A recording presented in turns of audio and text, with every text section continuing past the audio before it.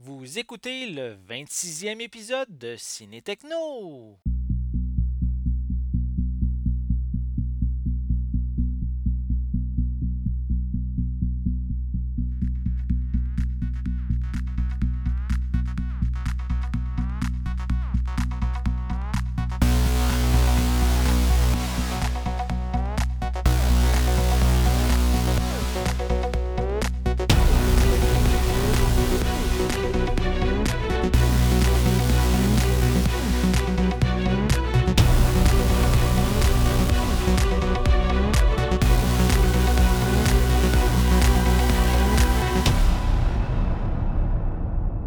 Bienvenue, chers auditeurs, je m'appelle Sébastien et aujourd'hui, il sera question des films Spider-Man Les Retrouvailles, De Père en flic 2, Blonde atomique et on va également jaser un petit peu du D23 et du Comic Con de San Diego.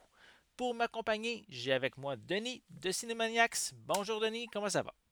Bonjour Sébastien, ça va bien? Ça va très bien, excellent. J'ai omis de te dire aussi que j'avais vu Spider-Man Homecoming. Ben, je m'en doutais. Fait qu'on va pouvoir en jaser un petit peu. Ouais. Fait que oui, de toute façon, j'avais vu, parce que pour les auditeurs, c'est parce que j'ai rencontré Denis au Comic Con de Montréal. Puis personne voulait, il voulait entendre de personne qu'on parle de Spider-Man parce qu'il ne l'avait pas vu encore.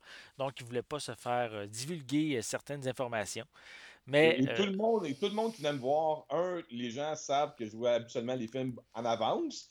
Et donc, tout le monde qui me connaît, qui venait au kiosque de Cinemaniacs, me disait, la première question qui arrivait, c'est, puis Spider-Man, comment t'as trouvé? Là, j'étais comme, tais-toi, tais-toi, tais-toi. Je l'ai pas vu. Mais là, c'est rectifié. Tu peux maintenant en discuter. On va pouvoir en discuter puisque... C'est quand tu l'as vu? Le quoi, la semaine passée? Quelque chose comme ça? Oui, j'ai vu à côté de chez moi, j'ai un Guzzo IMAX qui est tout neuf. Là. Ça fait un an ou deux qu'il a été construit. La salle, les bancs sont hyper confortables. L'écran, elle est gigantesque. Tu sais Mhm. que les écrans IMAX sont géants, mais celui-là, c'est comme le dernier cri. Là. C'est comme big, le son est débile. Puis c'est à côté de chez moi, puis ça coûte 8 piastres le samedi après-midi. Fait que Ah, c'est bien. le mardi, est-ce qu'on fait que ça? Mardi passé, j'ai été voir Spider-Man Homecoming en IMAX. Puis le lendemain, j'ai été voir. Ben, je vais te laisser annoncer les restes, là. Mais, Non, je mais te laisse annoncer. j'ai annoncé tout ce qu'on avait à discuter de toute Ça. façon. Mardi soir, on était voir, moi et Katia, on était voir Spider-Man Homecoming. Et le lendemain, on était voir en visionnement invités spéciaux, là, grâce à mon collègue Patrick Buy, qui était représentant pour le studio, Atomic Blonde. Fait que, Atomic OK. Blonde qui sort juste le 28 juillet. Mhm. J'ai eu la chance de voir le film comme 3, 4 semaines avant, 3 semaines au moins avant la sortie du film. Fait que je vous en parlerai tantôt, hein. Parfait. Donc, on va commencer par Spider-Man. On va discuter de ce film-là. Donc, pour ceux qui ont vécu dans une cave, une grotte pendant les dernières années, on a vu quand même beaucoup de films de Spider-Man depuis le début des années 2000. Et en fait, on a vu trois avec sous les traits de Tobey Maguire. Deux films par la suite qui étaient un reboot avec Andrew Garfield. Et on a le droit encore ici à un nouveau reboot. Mais la différence, c'est que ben, ici, c'est le nouveau reboot c'est avec Tom Holland qui fait un Spider-Man plus jeune qui à l'époque où qui est au secondaire. Et la particularité, c'est que ce film-ci fait partie de l'univers cinématographique de Marvel, au même titre que Iron Man, Thor, Hulk et compagnie. Donc, c'est intéressant de ce côté-là. En fait, on avait vu cette itération de Spider-Man-là dans le film Captain America, la guerre civile. On l'avait vu pendant une bataille précise pendant quelques minutes. Ceux qui ne l'ont pas vu, je vous invite grandement à voir ce film-ci. Mais ici, qu'est-ce qu'on va parler? C'est de Spider-Man, les retrouvailles. En fait, les événements de Captain America à la guerre civile sont, on pourrait dire, une genre d'introduction. Et dès que Spider-Man commence, mais ces événements-là ont déjà eu lieu. En fait, c'est Peter Parker, pardon, qui va ici profite de son temps libre avec d'adolescent de manière plus normale. C'est un petit génie à l'école. Il passe son temps avec son ami Ned. Puis aussi, il y a relation qu'il aime. Il aime plutôt une fille de son école secrètement. Mais aussi, il y a un côté plus caché parce que il personnifie Spider-Man dans la ville de New York pour aider comme les gens, pour une aide plus pas superficielle, mais une aide simple de la vie des gens de la vie de tous les jours, comme aider quelqu'un quasiment à traverser la rue ou capturer un petit voleur de sac à main, des choses comme ça, sans être des crimes imposants, mais il fait une petite différence dans la ville. Et mais qu'est-ce qui va arriver, par exemple, c'est qu'il va croiser le personnage de. C'est-tu Vulture qu'on dit? Comment qu'on dit? Vulture? En français, ça serait le, le vautour, Le comme tu dis. vautour? Ouais, ouais, Ça ça fait arrête de ça, le l'allure. vautour? Vautour, il me semble. En anglais, c'est The Vulture, ouais. OK. Donc ici, c'est un homme, mais comme ça le dit, c'est un homme vautour qui va utiliser des armes extraterrestres, bien sûr, à mauvais escient. Donc, c'est ici le méchant principal de ce film-ci. Puis qu'est-ce que j'ai trouvé le fun comparativement aux précédents opus de Spider-Man, c'est qu'on ne recommence pas à expliquer les origines du personnage. On va déjà prendre pour acquis que le monde connaisse d'où vient le personnage. On en fait une mention dans une petite discussion durant le film, mais on prend vraiment pas de temps important à expliquer les origines. Puis je trouve ça vraiment le fun parce qu'en fait, le film en tant que tel commence via un vlog que Peter Parker va enregistrer en réalité, il va documenter sa première mission qu'il a eue avec les Avengers. Et je trouve que c'est une scène d'introduction. Voyons, je vais recommencer ma phrase. C'est une scène d'introduction qui est vraiment drôle, je trouve, qui donne le ton en même temps au film sur un peu un côté léger, un petit peu comique en même temps, mais il y a quand même une histoire quand même intéressante. C'est pas quand même, c'est une histoire intéressante à suivre. On peut dire aussi, durant la promotion du film, euh, je trouve qu'elle était beaucoup axée. On misait beaucoup sur le duo que Spider-Man forme avec Iron Man. Et bien sûr, Iron Man est toujours interprété par Robert Downey Jr.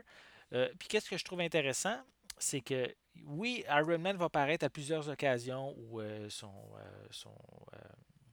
son équivalent Tony Stark sont à plusieurs occasions dans le film, mais il est là, Iron Man est là pour supporter Spider-Man, pas pour justement le mettre de côté. C'est vraiment Spider-Man qui reste ici la vedette du film.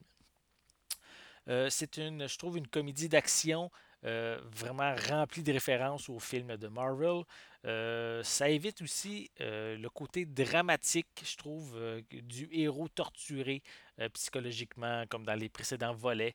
On retrouve des moments, oui, bouleversants, un peu plus difficiles dans le film, mais je trouve qu'ils sont désamorcés par des bons dialogues ou par des situations amusantes. Je peux comme mentionner, sans rentrer trop dans le détail, la fameuse scène entre Peter et on va dire, c'est le faucon, j'ai oublié le terme que tu disais. Le vautour, le Le vautour. vautour, le vautour, désolé. Donc, entre la scène entre Peter et le vautour, quand ils sont dans la voiture, là. Donc, je trouve que c'est un moment dramatique, mais on rit même en même temps durant cette scène-là. Je trouve aussi que le scénario, je l'ai mentionné un petit peu, il est divertissant, mais il n'y a pas nécessairement beaucoup de surprises. Ça vient peut-être un petit peu prévisible.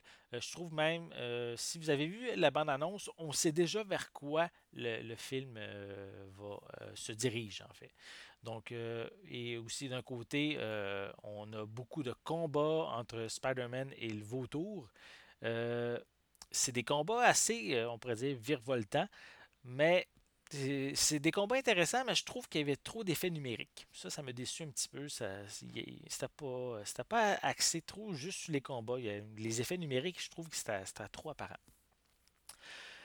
Côté la performance de Tom Holland, je trouve qu'elle est vraiment intéressante. Elle a réussi, en fait, il réussit à imposer sa version de Spider-Man avec des préoccupations je trouve qu'il correspond à un adolescent de son âge, comme des situations par rapport à l'école, aux filles, aux amis et à la popularité des jeunes. Donc, j'ai trouvé ça très bien intégré au film. Et d'un autre côté, Michael Keaton qui ici interprète le vautour. Il est vraiment excellent. Je trouve ça rend son personnage. Ben, il est tellement bon, je trouve, à rendre les personnages. euh, Comment je peux bien dire ça? Euh, Son personnage de vilain, il est mystérieux, il est captivant et on croit vraiment, je trouve, en son personnage. Ouais, c'est surtout que Michael Keaton est un acteur assez. Il a tellement de charisme, ce gars-là, à l'écran. Oui, Il n'y a pas besoin il a pas besoin du costume du vautour pour être intéressant. Je veux dire, oui, c'est cool quand tu le vois arriver dans son attirail de vautour de super méchant, mais les scènes les plus intéressantes avec lui sont vraiment quand il n'y a pas de costume. Quand il est dans la voiture puis il parle avec Peter Parker oui, avant le prom night, euh, les scènes à la maison, tu sais, je ne vais pas tout raconter, mais tu comprends ce que je veux dire? Les scènes oui. avec Michael Keaton sont sinon meilleures même que les scènes d'action avec le vautour. On le voit plus souvent sans son costume, même, durant tout le film. Ouais.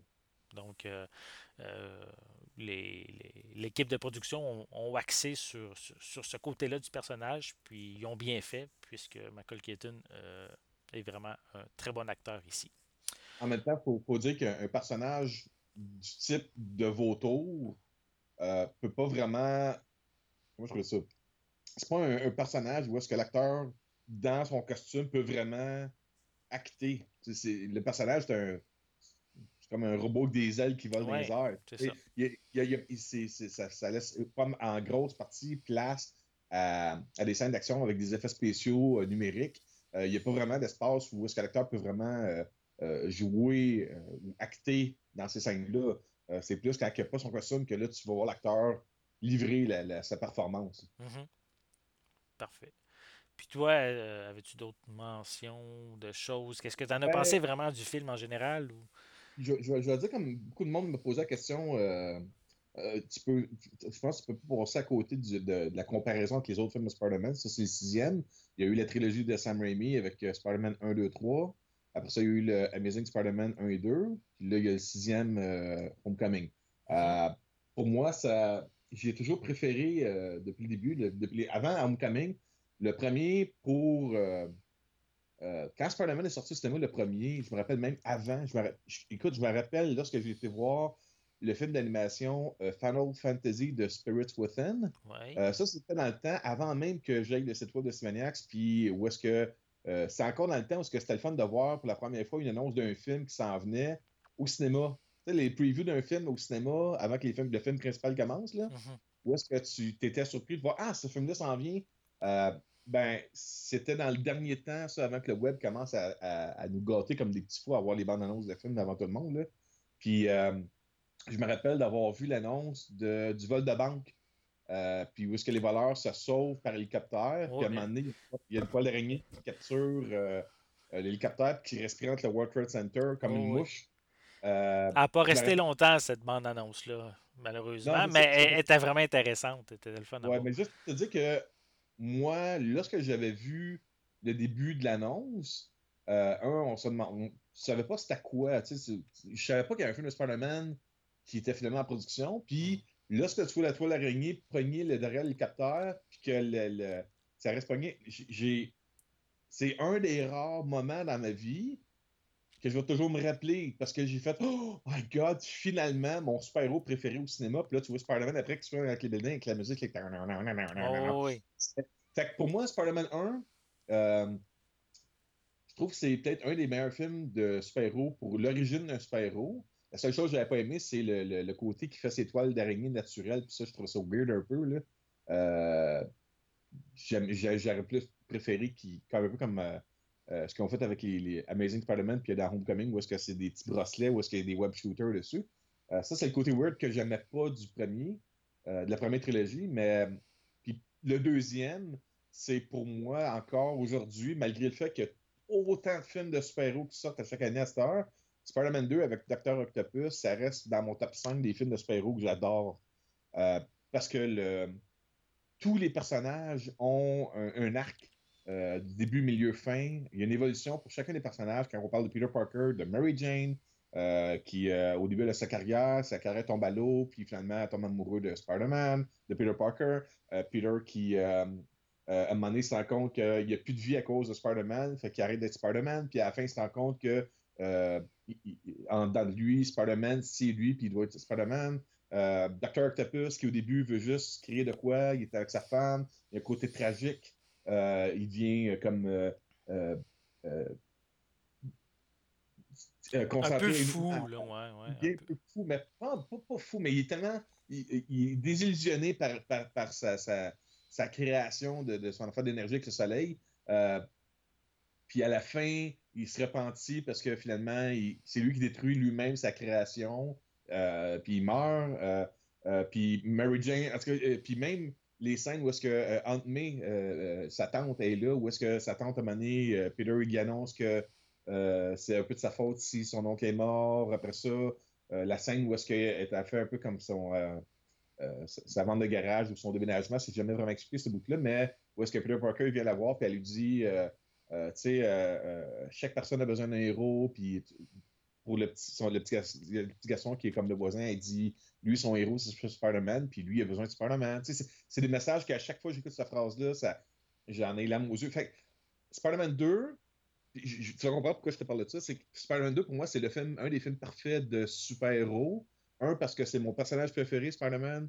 Et deux, parce que tous les personnages dans le film sont importants. Et trois, parce que ce film-là, en tant que tel, n'a pas besoin d'un prequel, d'un sequel, tient en lui-même. Et c'est un film de cinéma, tant qu'à moi.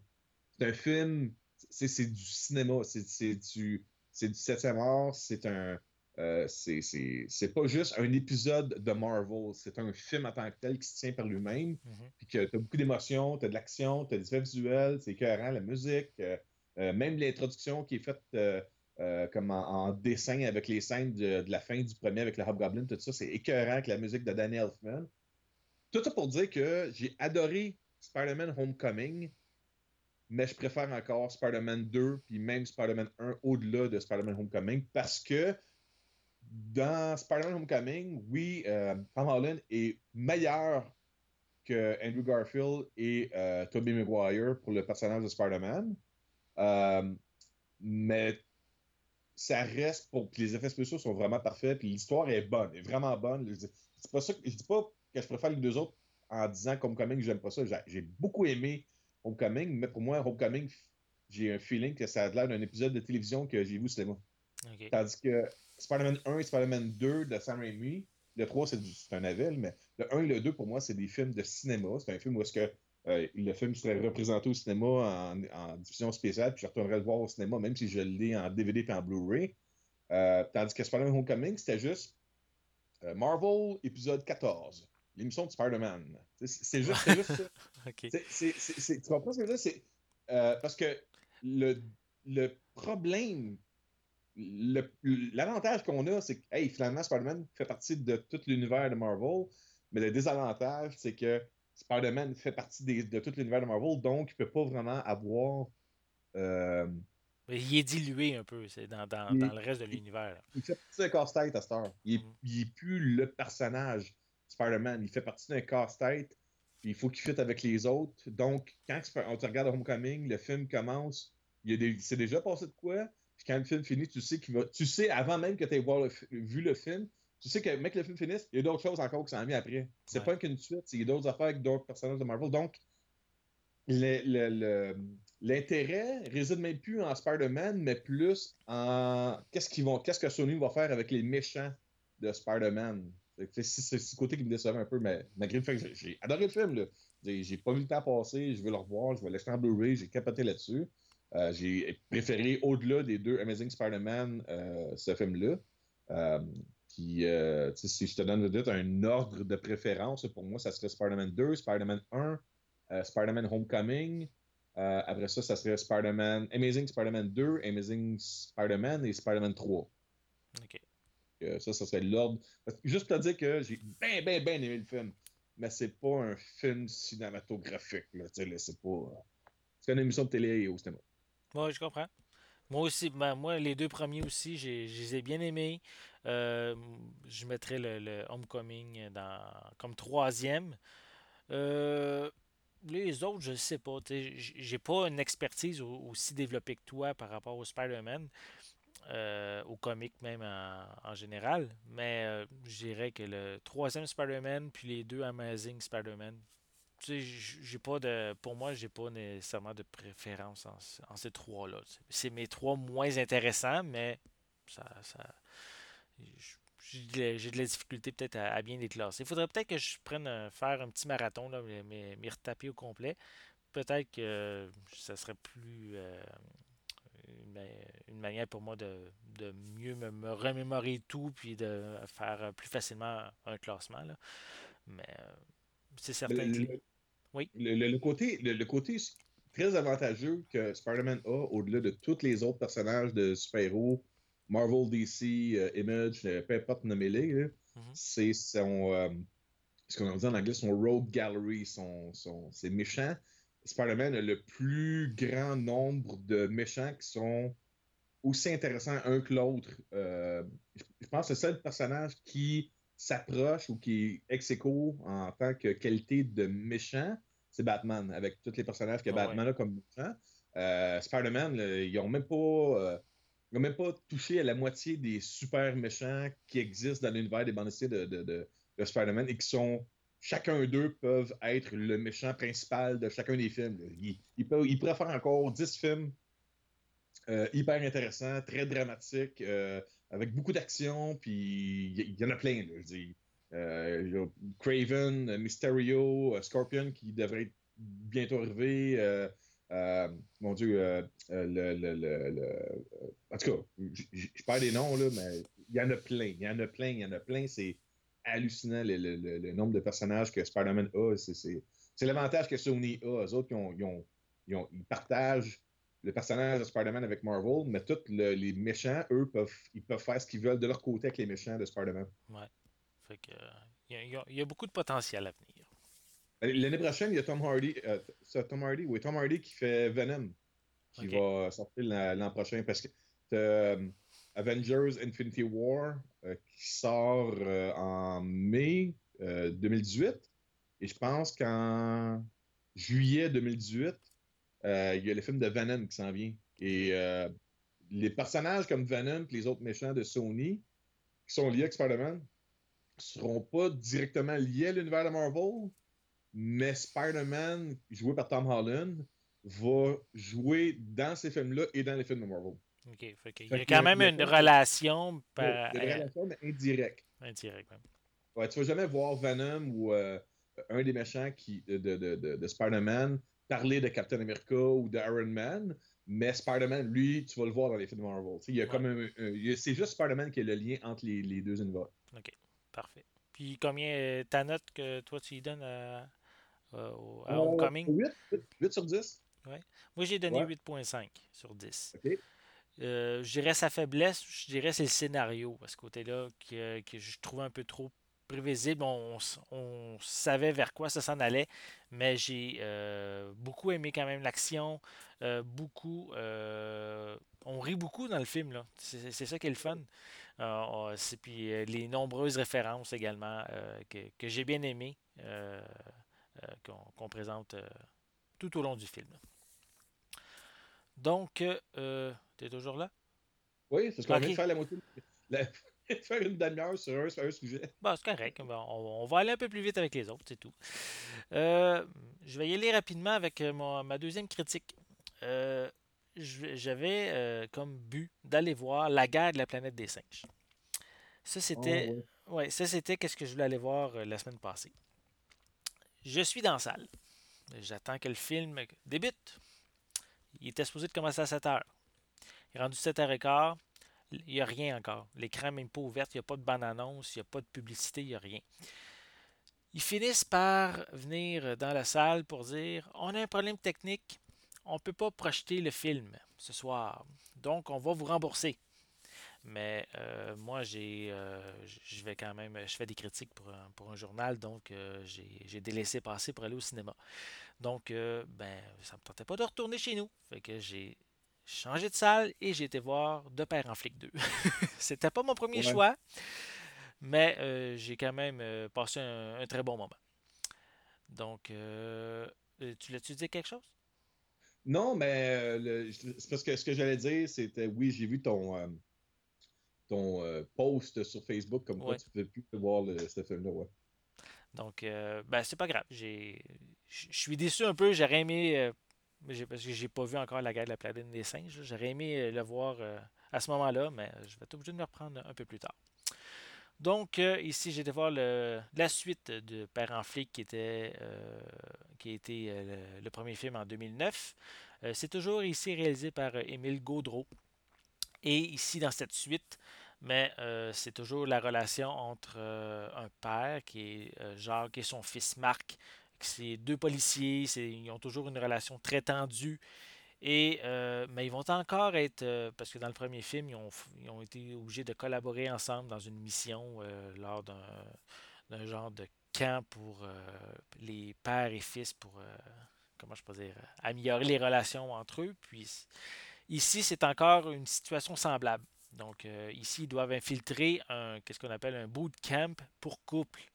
Bien sûr, c'est pas le couple père et fils ici, mais c'est Marc qui a en même temps des problèmes conjugaux avec sa blonde, qui est interprétée par Karine Vanasse, qui ici, en passant, elle a quand même une belle carrière, mais c'est son premier film, une comédie dans lequel elle joue. Donc, qu'est-ce qui va arriver? C'est que le couple va infiltrer, comme je disais, le bootcamp. Et le père, Jacques, lui, va également faire partie de la mission et il va être le psychologue des différents couples. Et bien sûr, il n'y a pas d'expérience. Donc, ça amène plein de situations assez drôles, assez crues même, de la manière qui aborde les différents couples. Parce que, qu'est-ce qui arrive? Euh, Avant de continuer, je voulais juste mentionner que c'est quand même ici le scénario n'est pas c'est pas ça qui est spectaculaire dans le film, c'est carrément quasiment un copier-coller du film original. C'est Mm. plus les différentes performances des acteurs qui permettent de se distinguer des autres films. Parce que Michel Côté, Louis-José Hood, qui interprètent le père et le fils, c'est un duo qui fonctionne toujours très bien. Puis je peux même dire que Louis-José a amélioré son jeu d'acteur, je trouve, comparativement à la dernière fois. Lui, Michel, qui est interprété par Michel plutôt, je veux dire, Michel Côté qui interprète Jacques, lui, il est vraiment toujours aussi intéressant. La performance d'acteur est toujours très bonne. Euh, Son personnage se met vraiment, comment je peux bien dire, il met vraiment son grain de sel dans chacun des différents couples qui sont sur place. Il va provoquer plusieurs événements. C'est peut-être exagéré, même beaucoup exagéré, mais c'est très drôle. Puis ça permet de rire un bon coup. Tu sais, il faut être dans ce mood-là. Là. Faut accepter les situations, puis rire de ces moments-là. Question, s'il te plaît. Oui, Parce que tu parles d'être dans le mood. Toi, tu étais dans le mood de le voir War for the Planet of the Apes. Puis là, tu as oui, été voir. oui, T'étais dans le mais mood pareil, ouais. oui, ouais, ben ouais, j'ai changé. Je suis peut-être bipolaire de ce côté-là. Euh, non, mais tu sais, j'avais pas le choix parce que je suis quand même, je vais voir toujours le film le jeudi puisque souvent les fins de semaine, je suis assez occupé. Donc, j'avais pas le choix. Il fallait que je voie un film cette journée-là. Donc, j'ai pris je me suis mis dans le mood. Puis en acceptant qu'est-ce qu'il y avait, puis oui, j'ai embarqué. Parce que c'est un film que je voulais voir quand même. C'était pas mon premier choix cette soirée-là, mais j'avais aimé le premier, donc j'étais intéressé à voir le deuxième. Et donc, il y a différents couples qui sont bien sûr de, de la partie. Je ne l'ai peut-être pas mentionné, mais ils vont infiltrer le bootcamp parce que le bras droit du chef de la mafia montréalaise fait partie de ce bootcamp-là avec sa blonde, parce que ce couple-là va pas trop bien, donc il en profite justement pour en faire une mission. Euh, les différents acteurs secondaires, ils ont vraiment chacun leur moment de gloire parce qu'il y a comme couple, il y a Yves Jacques et Diane Lavallée qui, eux, forment un couple blasé, puis ça s'insulte à tout moment dans leur couple,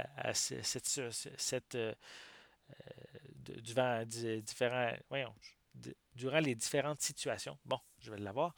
On a également Mariana Maza et Mehdi Boussadan qui, eux, interprètent des jeunes parents qui se sont éloignés depuis l'arrivée de leur enfant.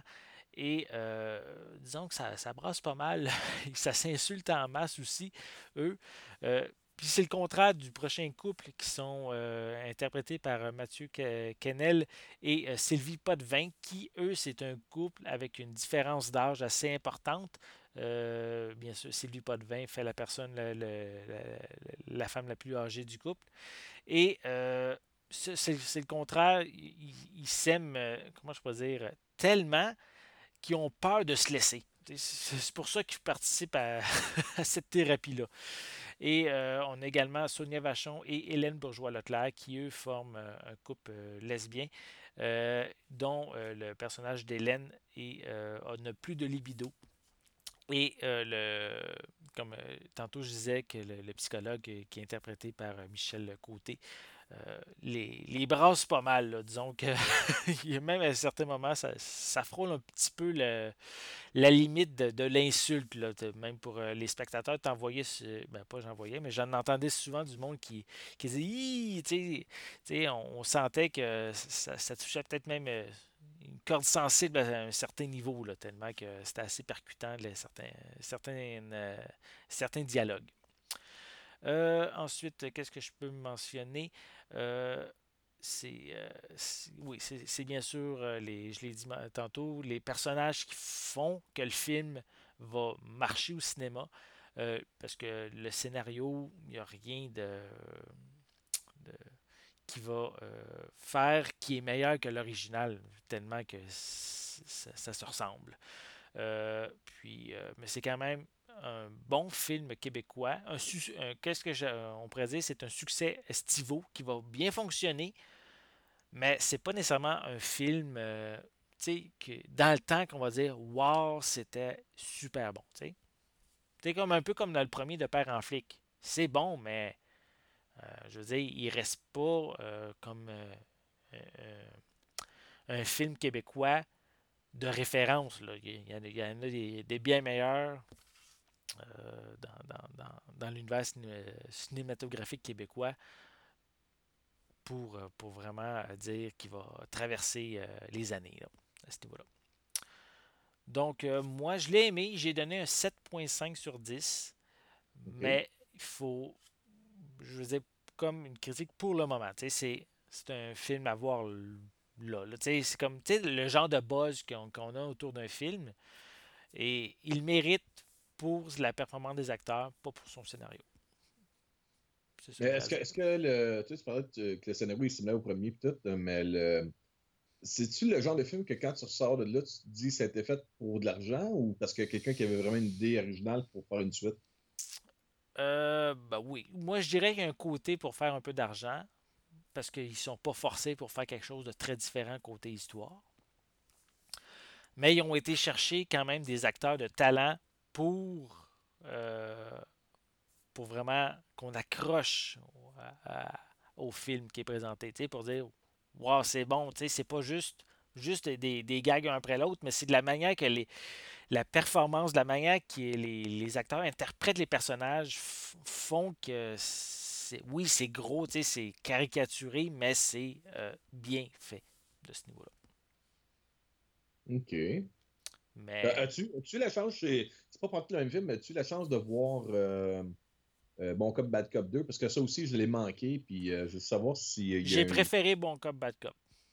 le 2 de Parent Flic 2. Oui, OK. je l'ai préféré. J'ai donné une note un peu plus haute. OK. Je me souviens bien, je pense que j'avais donné un 8. Mais je pense Bon Cop, Bad Cop avait peut-être a plus de potentiel, avait une meilleure raison d'avoir une suite pour Bon Cop, Bad Cop que pour De Père en flic. OK. Moi, je le vois comme ça. Puisqu'il y a. Je te On... pose la question parce que lorsque j'avais été. Oui, c'est quand j'avais été voir Power Rangers parce que c'était les films CVI qui faisaient la distribution de Power Rangers au Québec. Puis Oui. avant le visionnement de Power Rangers, j'avais vu l'annonce de Bon Cop, Bad Cop 2 et tout de suite après, on avait l'annonce de Père en flic 2. Puis tout le Mhm. monde, à ce moment, tout le monde, là, comme tout le monde avait la même réaction, t'as l'impression d'avoir vu les deux fois la même annonce. Même OK. si je suis sûr que les deux films sont vraiment différents, la promotion des deux films est similaire comme à 75%. Là, c'est ridicule. Euh, les deux, c'était une poursuite, quelqu'un qui tombe, il y a de quoi qui revole, il y a quelqu'un qui sac, quelqu'un qui rencontre l'autre. Après ça, tu te rends compte qu'il y a une scène d'action, puis là, il annonçait le film, le titre du film. OK. Les deux, c'est le même montage. C'est comme si c'est le même gars qui avait monté les deux publicités, puis quand tu regardais un après l'autre, tu fais, voyons donc, c'est deux films différents, mais je viens de voir la même bande-annonce. Ah, OK. Il Ça donne faudrait que une... je regarde une après l'autre pour vraiment Ouais. peut-être être frappé par cette situation-là. Mais, Regarde ça. mais pour Bon Cop, Bad Cop, je trouve que c'est parce qu'il y avait les personnages sont peut-être plus développés à ce niveau-là. Tu sais, ils vont un peu plus loin par rapport, je trouve, à De Père en flic, qui est une pure comédie seulement, tandis que Bon Cop, Bad Cop, c'est un mélange de comédie d'action. Là, tu sais. C'est peut-être aussi que Bon Cop, Bad Cop, c'est deux policiers, tu peux les mettre dans une nouvelle aventure chaque fois. Ouais. Tandis que De Père en flic, Ben, c'est la c'est la, relation père-fils à un moment c'est la donné. relation. Ouais, mais même là, c'est que tout le film tourne autour du sujet de camp de vacances de réconciliation. C'est ça. Je les situerais De Père en flic 2, mais qui vont en voyage dans le sud. Là, ça pourrait peut-être faire de quoi de différent.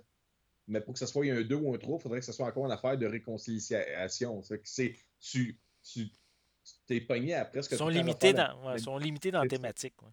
Exact. Tandis que Bon Cop, Bad Cop, des films de duo de policiers qui se chicanent et qui travaillent ensemble, tu peux faire écoute, Law and Order puis NCIS, ils en font des émissions à chaque jour de la semaine. C'est illimité. Je comprends bien ça. Donc, pour terminer, 7,5 sur 10. Si vous voulez une bonne comédie, vous allez rire un bon coup, ça. J'ai ri beaucoup. Mais, je veux dire, c'est un blockbuster. Là, je le vois comme ça. Là, donc, on passe un bon moment. Mais vous allez rire aussi autant si vous attendez aussi en DVD Blu-ray. Là, c'est pas mon premier choix au cinéma, disons. Non, ton premier choix, c'était War for the Planet of the Apes. Ouais, c'était ça. Ouais, t'as raison. Donc, on va passer au prochain sujet, qui est, ben, c'est vrai, c'est Blonde Atomique que tu as vu. Blonde Atomique, Atomic Blonde, ouais, j'ai eu la chance d'être invité par un de mes collègues Patrick qui, la veille, on était voir Spider-Man Homecoming, puis après ça, le mercredi passé, on était voir ce film-là. Et je vais faire ça rapidement pour vous dire que si vous connaissez un peu ces franchises-là, prenez Jason Bourne, OK? Ouais, Mélangez ça avec John Wick, ouais. mettez une trame sonore écœurante et mettez du cul là-dedans. C'est ça, Mhm. Atomic. Mais j'ai vu la bande-annonce au cinéma, puis j'ai dit, waouh, c'est quelque chose qui est accrocheur. Fait que Ouais. je ne savais pas, justement, tu vas en parler, si le résultat vaut la peine. Ah oui, oui, oui, oui. Ouais, Écoute, comme je te dis, la veille, on avait vu Spider-Man Homecoming, puis quand je regardais Atomic Blonde, j'étais pas comme Ah fuck, hier c'était bien meilleur. J'avais carrément oublié que j'avais été voir Spider-Man la veille. Là. J'étais ok. dedans, puis ça commence en 1980, quelque chose. C'est lors de. Ça se passe en Allemagne, OK? Mhm. Euh, c'est par rapport aux débats pour faire tomber le mur de Berlin.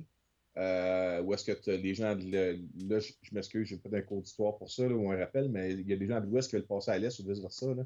Le côté pauvre qui veulent aller du côté démocrate, là, je pense qu'il y a comme un côté communiste qui contrôle un peu les Russes là-dedans. En tout cas, Parfait. juste pour dire que Atomic Blonde, la fille, le personnage joué par Charlize Theron, est là-dedans, elle a une mission secrète, elle joue un genre d'agent double assassin. Là-dedans, il y a la trahison, faut qu'elle trouve un autre agent pour avoir une information. Ça fume beaucoup de cigarettes, ça boit beaucoup d'alcool avec de la vodka. Il y a beaucoup de combats à main nue qui font mal en tabarouette. Tu regardes, tu fais ouf. Beaucoup d'armes à feu. Il y a beaucoup de balles de sang qui revolent. Mais c'est pas comme. C'est pas la Quentin Tarantino, là. C'est pas du sang qui revole comme des malades, là. C'est plus. C'est plus des coups d'impact parce que la personne va se faire tirer une balle dans la tête, puis elle tombe à terre, puis elle est morte. C'est radical, là. C'est viral comme OK. coup, mais c'est pas du gore, c'est pas du sang qui gicle partout, c'est pas ça. C'est. Quand je disais qu'il y a un côté Jason Bourne là-dedans, c'est. Elle va. Charlie Theron, son personnage, elle va prendre tout ce qu'elle a autour d'elle pour pouvoir se défendre, puis euh, oui, c'est une femme. Oui, physiquement, elle est moins forte que les gars qui a un langage de combat avec, parce que les gars qu'on casse bas, c'est des gars du KGB. C'est pas la même. T'sais. C'est pas. Elle se bat pas contre des robineux dans la rue là, qui n'ont pas de formation. Elle se bat contre des agents formés de combat. Puis elle aussi, elle est là-dedans. Fait que je veux pas. Elle est tout le temps. Elle mange des coups. C'est hallucinant, mais en même temps, elle a l'agilité puis la rapidité de combat qui l'avantage. Puis. Sans spoiler, puis anyway, même si je vous dis, même que vous voyez, c'est assez dégueulasse, ça vient de chercher. Elle va prendre un petit bouchon, tu sais, pour ouvrir ton bouchon de liège d'une bouteille de vin, puis Ouais. elle va le planter 3, 4 fois dans le front d'un gars, tu sais, c'est des affaires de Et, même, là. OK. Ouais. C'est ça, là, aïe aïe, aïe aïe, aïe aïe, aïe aïe, aïe aïe, aïe aïe. Puis il y a de la côté sensuel là-dedans qui est vraiment. Exemple, je suis parti à rire, puis j'expliquais à Cathy après, je me disais, il y a des séquences où est-ce qu'il y a tellement de nudité là-dedans que si quelqu'un, par hasard, là, je vais dire une ma tante, elle rentrerait par erreur dans le cinéma, puis c'est sûr, elle rentrerait à ce moment-là, elle penserait qu'on est au cinéma l'amour ou c'est une scène de cul. Là, OK, OK. c'est des scènes femmes, d'autres affaires. C'est comme, Mais est-ce que c'est des scènes c'est pas comme dans. essentielles au Ben, film? c'est que c'est dans le mood du film, OK? Ouais. Et ces scènes-là arrêtées, c'est qu'elle se fait approcher par une femme qui, elle aussi, est une espionne, mais d'une autre division secrète européenne. Je ne vous en dis pas plus, là. Puis il y a comme un échange de communication d'informations secrets, tout en jouant après toutes autres affaires, là. OK. Fait que, il y a comme un. Ça rend ça rend la fluidité de l'histoire spéciale. Au lieu d'être juste deux femmes qui se rencontrent dans un bureau et qui s'échangent des papiers avec des notes, il y a comme un côté spécial avec ça. Mais c'est pas ça qui fait le film. C'est tout ça qui fait le film. Il y a des scènes de voitures, des cascades de voitures assez hallucinantes. Des combats à main nue, il y a beaucoup de tueries par arme à feu. L'histoire, c'est vraiment intéressant. Il y a un côté twisté, il y a comme une twist à la fin. C'est pas une twist Night Shyamalan, mais c'est pas ça. C'est juste qu'il y a de la trahison parmi les gens. C'est beaucoup l'importance, mettons, il y a comme un gars qu'elle, il faut qu'elle protège parce que lui, il a l'information. Puis l'information, il l'a dans sa tête. Il a mémorisé une information d'une liste d'agents. Puis il faut qu'elle tienne en vie ce gars-là. Fait que, tu sais, il y a comme il y a beaucoup de moments qui sont très. Il y a beaucoup de suspense. Tu sais, elle protège le gars, elle se promène dans une foule, puis en haut, tu as plein de mercenaires avec des armes à feu en sniper qui sont prêts à viser. Puis il y a beaucoup de tactiques. Là-dedans, il y a des gens qui vont tirer dans le dos des autres pour euh, s'approprier, mettons, de l'information ou de l'argent ou de la drogue, ces choses-là. Mhm. C'est fait tout avec un genre de rythme comme on le voit dans John Wick. Le OK. côté combat, ça a plu dans le noirceur, dans des buildings où tout le monde passe à travers les murs, mais pas comme Hulk, mais plus dans le genre qu'ils ont mangé une planche d'en face puis ils pissent le sang à cause de ça. En tout cas, Et le côté photographique du film est intéressant. c'est incroyable. Le visuel est vraiment hot. Puis, ce qui est entraînant, c'est que ça se passe en Allemagne. La trame, ça se passe dans les années 80. Fait qu'on a beaucoup. C'est carrément du début à la fin du film, presque sans arrêt. Euh, il y a beaucoup de la trame sonore, la musique qui, tout au long du film, joue. C'est des succès des années 80. Mhm. 99 Balloons, plein d'affaires comme ça. Toutes des musiques, mais c'est toutes des musiques de groupes qui sont originaires de près ou de loin de l'Allemagne. OK. Fait que c'est toutes des tunes que nous, on a entendu ici en anglais, mais la musique qui joue dans le film est tout en version originale allemande. Ah, Mais, ok. fait que tu as des scènes d'action où est-ce que tu entends des chansons que tu connais, sont en allemand, mais tu comprends la chanson parce qu'on la connaît ici. Ok. Tu sais, la Ah, c'est chanson. intéressant. C'est ça, à un moment donné, tu réalises que, pas que tu comprends l'allemand, mais il y a des scènes d'action ou peu importe ce qui se passe, la musique joue en arrière, tu comprends qu'elle joue en anglais, parce que pas en anglais, mais qu'elle joue en version originale en allemand. Tu comprends pas les paroles, mais on connaît toutes les chansons, fait que les paroles, tu les as dans ta tête pendant que tu as le combat en même temps. Ah, c'est cool, ça. Ouais, ouais, Écoute, moi j'ai adoré ce film-là, j'ai adoré, j'ai adoré, j'ai adoré. Je vous suggère fortement de voir ce film-là. Quand j'ai sorti, ça, c'est le genre de film, tu dis, j'ai hâte de voir la suite. Amenez-moi la suite, je vais me rasser tout de suite, je vais voir le 2. Puis en même temps, puis c'est un film original. Puis ça, c'est basé en passant sur un roman illustré, ce qu'on appelle en anglais un graphic novel, Ok. qui s'appelle The Coldest City, parce que ça se passe durant la période de la guerre froide. Ok. Puis si ça marche, ils vont peut-être faire une suite, parce qu'il y a deux, trois autres romans illustrés qui ont sorti. La suite, c'était The Coldest War. Puis il y en a un autre qui est sorti ou qui va sortir aussi bientôt. Donc, il y a d'autres aventures avec ce personnage-là. Ok. Il y a du contenu déjà Oui, oui, pour oui, oui. s'inspirer, là. Ok. Exact. C'est un peu comme lorsqu'on on allait voir euh, The, Bourne, euh, The Bourne Identity. Robert Ludlum avait fait déjà 3-4 romans sur le personnage de Jason Bourne. Fait que si le premier marchait, on savait qu'il allait y avoir des suites parce qu'il y avait des romans, des histoires déjà de près pour ce personnage-là. Mhm. Ben, c'est la même affaire, c'est la même chose pour Atomic Blonde. C'est juste qu'ils ont changé le titre au lieu d'appeler ça The Bourne Identity ou d'appeler ça The Coldest City comme le roman illustré. Ils ont trouvé le nom Atomic Blonde. Pourquoi, je sais pas. Elle s'appelle pas Atomic Blonde dans le film, c'est pas ça. C'est juste le nom qu'ils ont mis là-dessus, mais lorsque le film commence, c'est écrit, c'est basé sur le roman illustré de Coldest City. Ok. Écoute, je peux pas recommander ce film-là assez. Allez voir ce film-là, ça allait capoter. Puis en passant, de jet, là, j'ai vu tout à l'heure James McAvoy, il joue dans ce film-là. Pour ça, il est à Montréal présentement parce qu'il tourne des scènes pour le rôle de Professeur X dans X-Men Dark Phoenix. Oui. Puis, fait que j'ai envoyé un message vite à James McAvoy via Instagram. Il ne répondra jamais, je suis sûr de ça, mais tu sais, il y aurait des chances que soit à Fantasia le 25 juillet ou le 26 au visionnement du Forum de Montréal, qu'il soit présent là. C'est souvent le genre d'affaire qui va arriver. Là. Ah, ça pourrait être Tu sais, cool. ces gars-là, ils travaillent, travaillent, travaillent, puis ils n'ont jamais vraiment la chance de voir le produit fini. Puis ça, c'est le genre soyez pas surpris si à Fantasia ou le lendemain au Forum pour la présentation spéciale de Atomic Blonde que James McAvoy soit là, parce qu'il était c'est comme le deuxième, sinon troisième, ben c'est le second rôle après, en importance après celle de Charlie Theron dans le film. Ok. Donc, Ah, ouais. Ouais. tu y as pas donné de note?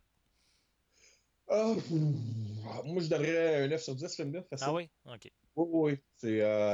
Ça vient nourrir, ça vient remplir mon besoin de testostérone mâle. Bon. Puis, écoute, Cathy est avec moi, là, ma conjointe, puis elle va être la première à dire si c'est trop, là, je peux montrer du cul inutilement, elle va le dire, puis elle sera pas gênée. Puis non, elle est sortie, puis elle aussi, elle a adoré le film. C'est pas un film, tu sais, je parlais tout à l'heure qu'il y a un côté sensuel dans ce film, tu me demandais si c'était nécessaire. C'est pas, euh, c'est pas gratuit. Mhm. Ça sert à l'histoire. Ok. Tout C'est ce qui ça. est dans le film sert à l'histoire. C'est juste qu'il y a un côté plus pimenté que d'autres films du même genre. Ok. Puis, juste pour terminer avec ce film-là, euh, quel âge minimum pour aller le voir selon toi? Ou moi, je donnerais. Moi, je dirais que ce serait minimum 16 ans et plus. Ok, parfait. Ouais, c'est extrêmement violent. Encore là, je me répète un peu, mais il n'y a pas de gore. Il n'y a pas d'affaire d'ouvrir le ventre et d'arracher les tripes. Là. C'est Non, pas un non. film de zombies. Là. C'est pas Desperado ou ces affaires-là. Mhm. Je dis, quand quelqu'un se tire dans la tête, il n'y a pas du sang CGI qui revole avec des bouts de cervelle à terre. Là. Non, non. C'est plus tu vas entendre le coup, puis après ça, tu vois la tête à terre du gars avec le trou avec un peu de sang dans le front. Des Tu affaires comme sais ça. qu'il est mort, là. Oh, il est mort, le gars, mais les combats, ça rappelle un peu le part des films avec Jason Statham quand il se bat. Tu as l'impression que quand elle donne un coup ou quand elle fait une clé de jambe au gars, puis qu'après ça, il assomme son coude dans les dents du gars. Tu fais comme aïe, aïe, aïe, aïe, aïe, aïe. Tu sais, t'as mal pour eux autres. Là. OK. Ça a l'air à faire bien mal. En ce cas. Bon. Parfait. Merci. On va passer on pourrait dire dernier sujet. On va y passer quand même rapidement, quelques minutes.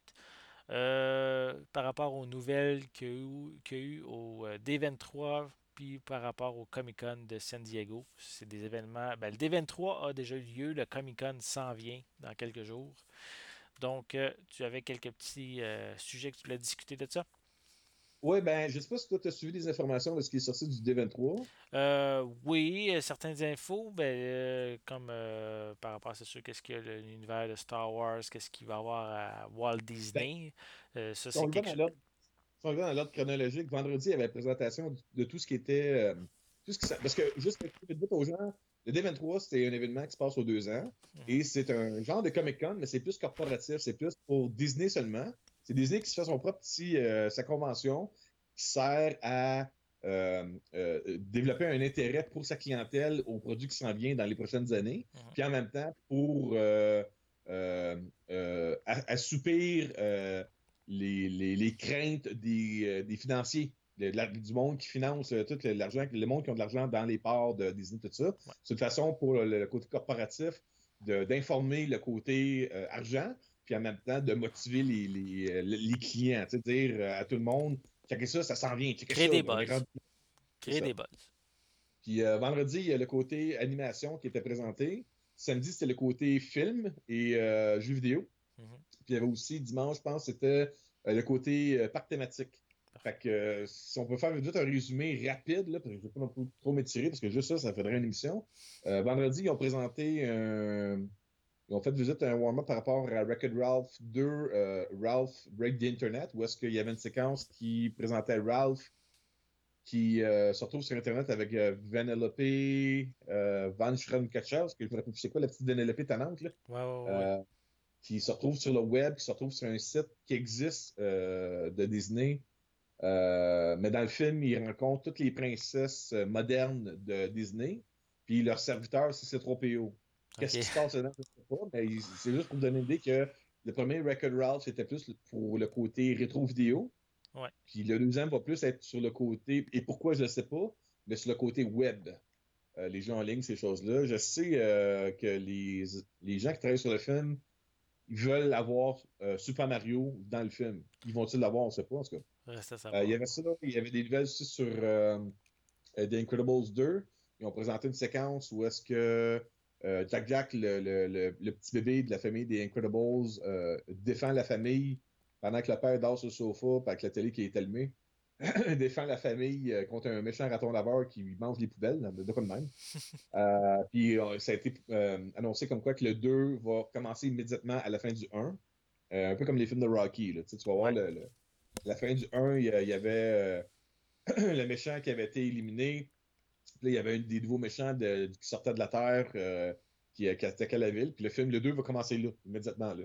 OK. Il y avait ça, le côté animation. Ils ont, quand je parlais que Disney est là aussi pour assurer les investisseurs, ils ont parlé comme quoi que. Ils ont présenté un court film d'animation sur Olaf, le bonhomme de neige dans Frozen. Mhm. Euh, et puis, ils ont confirmé comme quoi qu'ils travaillaient toujours sur Frozen 2. Il y a d'autres films d'animation. Ça, oui, qu'est-ce qu'il y avait? Il y avait Coco, un film de Pixar, qui sort bien, je pense, au mois de novembre, qui est sur. La fête des morts au Mexique, là. Exactement, c'est ça, Coco. Et Histoire de joie 4. Histoire de joie 4 qui est en avant-plan, il travaille beaucoup là-dessus. John Lasseter, il était co-directeur auparavant, puis là, il a annoncé qu'il restait juste comme producteur et que l'autre personne, je ne me rappelle pas de son nom, va être le réalisateur unique sur Histoire de joie 4 et ça a l'air qu'ils ont une très bonne histoire à raconter. Donc, ça, c'est le côté animation. Et le pire, c'est que ça, j'ai pas de note, là, je vais juste y aller au par cœur. Samedi, là, c'est la grosse journée. Ils ont commencé par c'est une présentation de 2 heures. Puis ça, je me rappelle, j'ai fait un live Facebook là-dessus.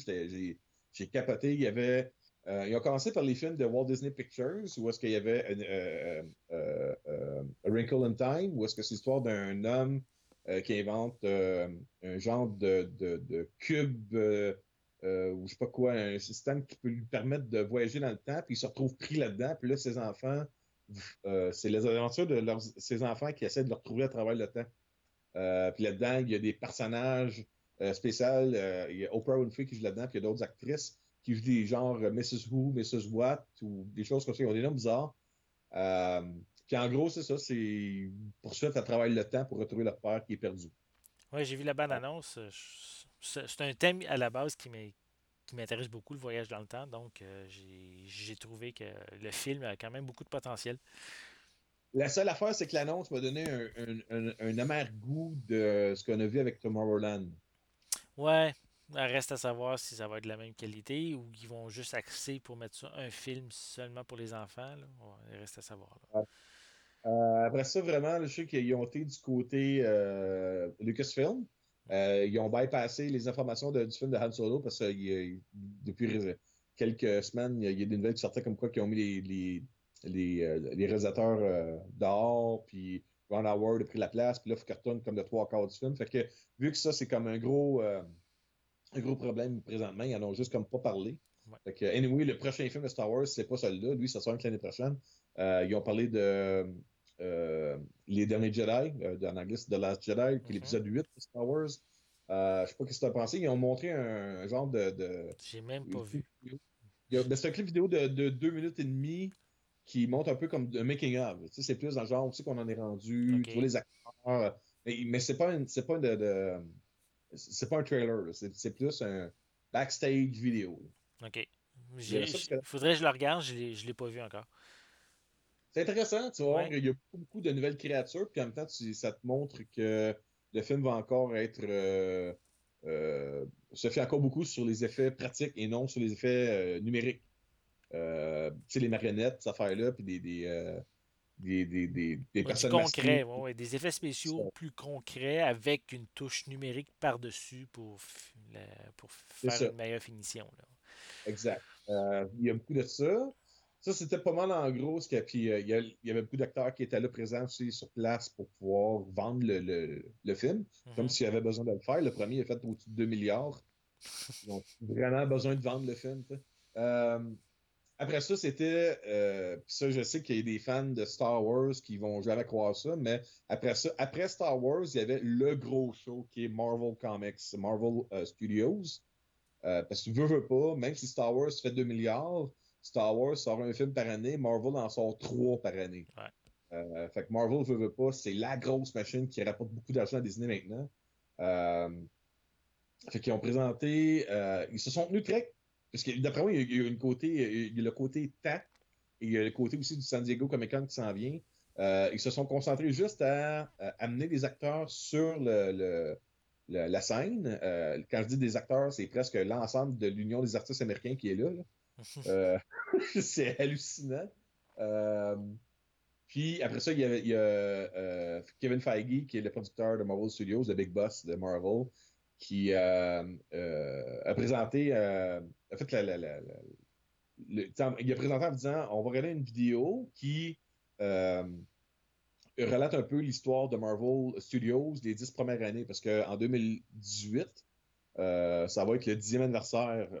En réalité, ça va être le début de la 11e année, là, mais ça va avoir déjà fait 10 ans que Marvel existe, puis ils vont avoir sorti 15-16 films dans cette période-là qui ont pas mal tous été très, très, très lucratifs Ouais. pour le studio. Mhm. Et puis, ce qu'il n'avait pas dit à personne, c'est que c'était un montage qui montrait des scènes des scènes importantes de tous les films de Marvel, jusqu'à un point où est-ce que ils ont commencé à avoir des nouvelles scènes avec les Gardiens de la Galaxie qui percutent Thor dans l'espace. OK. Et après ça, ça a l'air qu'il y a des scènes avec Thanos qui se bat contre Spider-Man, des scènes où est-ce que Thanos lève la main avec son gant de l'infinité et est capable de faire bouger une lune pour la faire écraser sur une partie de la Terre ou de quoi de même. En tout cas, c'est ce que j'ai pu comprendre de tous les gens qui ont géré des vidéos par après qui ont été extrêmement chanceux de voir ça. C'était que il n'y a rien qui risque de nous préparer à le côté épique de ce film-là, de ce qui va être Avengers Infinity War. Ça, c'est juste la première partie de 2 parce qu'il y en a un En quatrième plus, film. ouais. C'est ça. Fait que, et puis ça, c'est juste ça. Ils ont tout excité tout le monde avec ça. Puis le pire, c'est que c'est même pas le prochain film de Marvel, c'est le troisième film de Marvel parce qu'avant ça, on a Thor Ragnarok qui s'en vient au mois de novembre. Ouais. Puis au mois de février-mars, il y a mars ou avril, je pense. Non, mars. On a. Non, février. Je pense que c'est février. J'ai plus la date, anyway. Février. On a Black Panther qui s'en vient. OK. Et puis après ça, au mois de mai, il y a Avengers Infinity War. Fait que d'ici mai-juin l'année prochaine, si on compte que présentement, il y a Spider-Man Homecoming au cinéma, il va y avoir 4 films de Marvel. Ce qui est carrément malade. Donc, quand on était jeune, on avait un film de Batman aux 3-4 ans. Là, La Panthère Noire, c'est 16 février.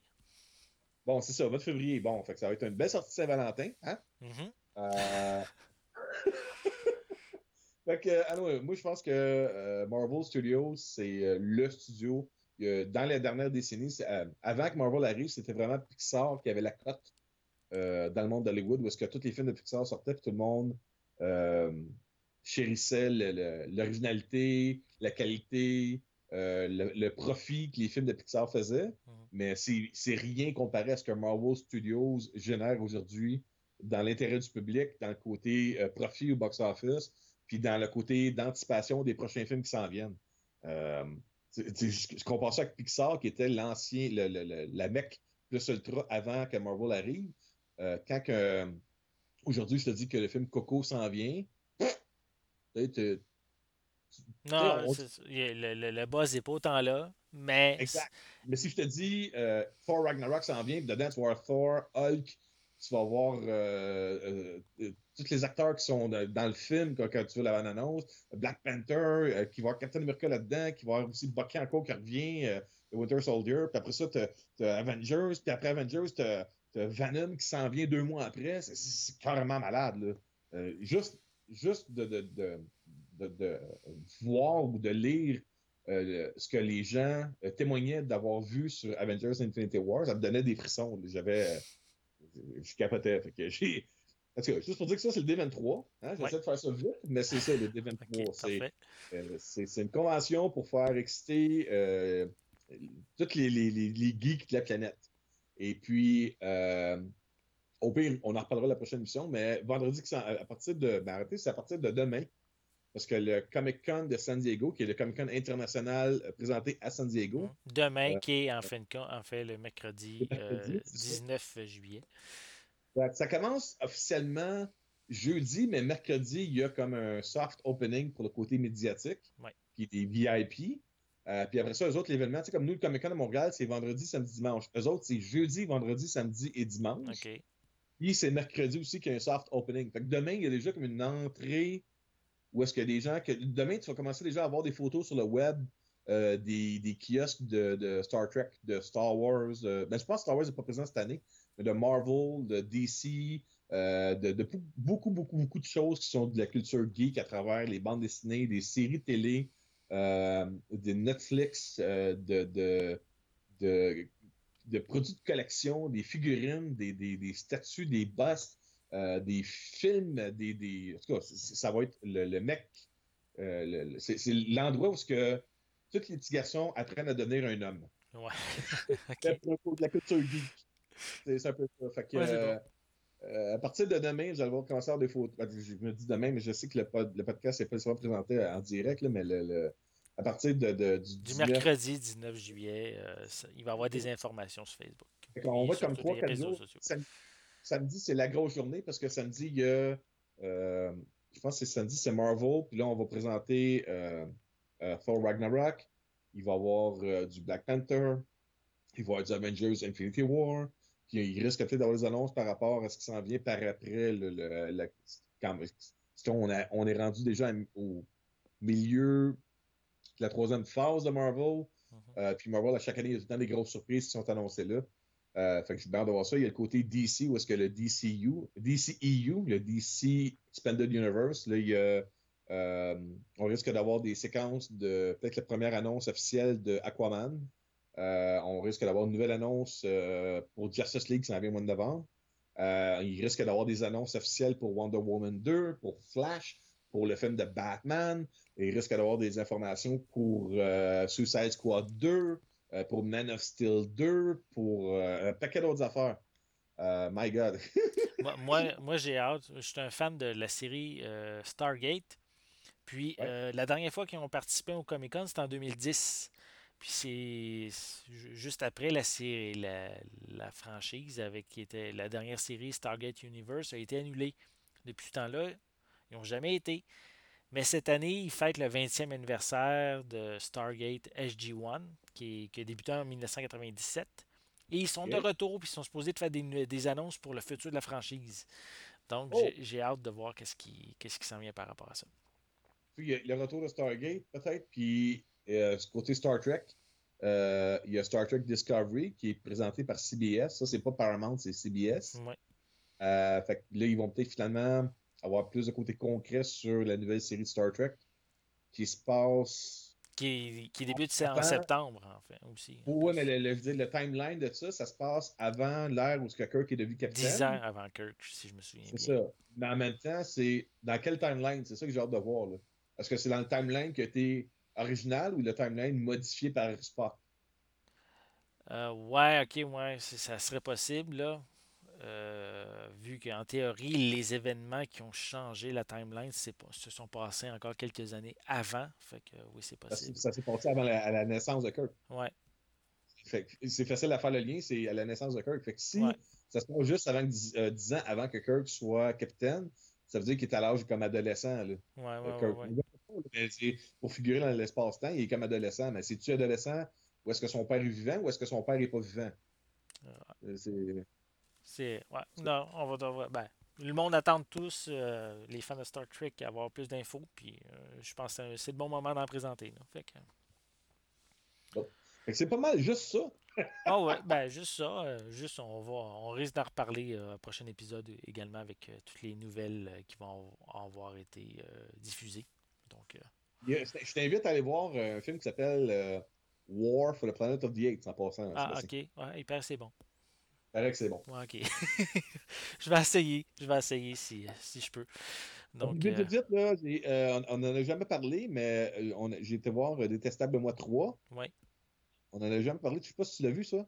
Non, j'étais Juste en te dire que vacances quand, c'est pas quand il est aussi bon que sorti. les deux premiers, Ok, mais c'est comique, ça fait un job, puis c'est peut-être un petit peu meilleur même que le film des Minions. Vu de même, là, ok. juste pour dire que pour les enfants, ça fait un job, on est sorti de là, puis j'ai pas trouvé que j'avais perdu mon temps à voir le film, mais en même temps, c'est pas ça n'a pas la magie des deux premiers films, là. Ça commence à s'étirer pas mal. Là.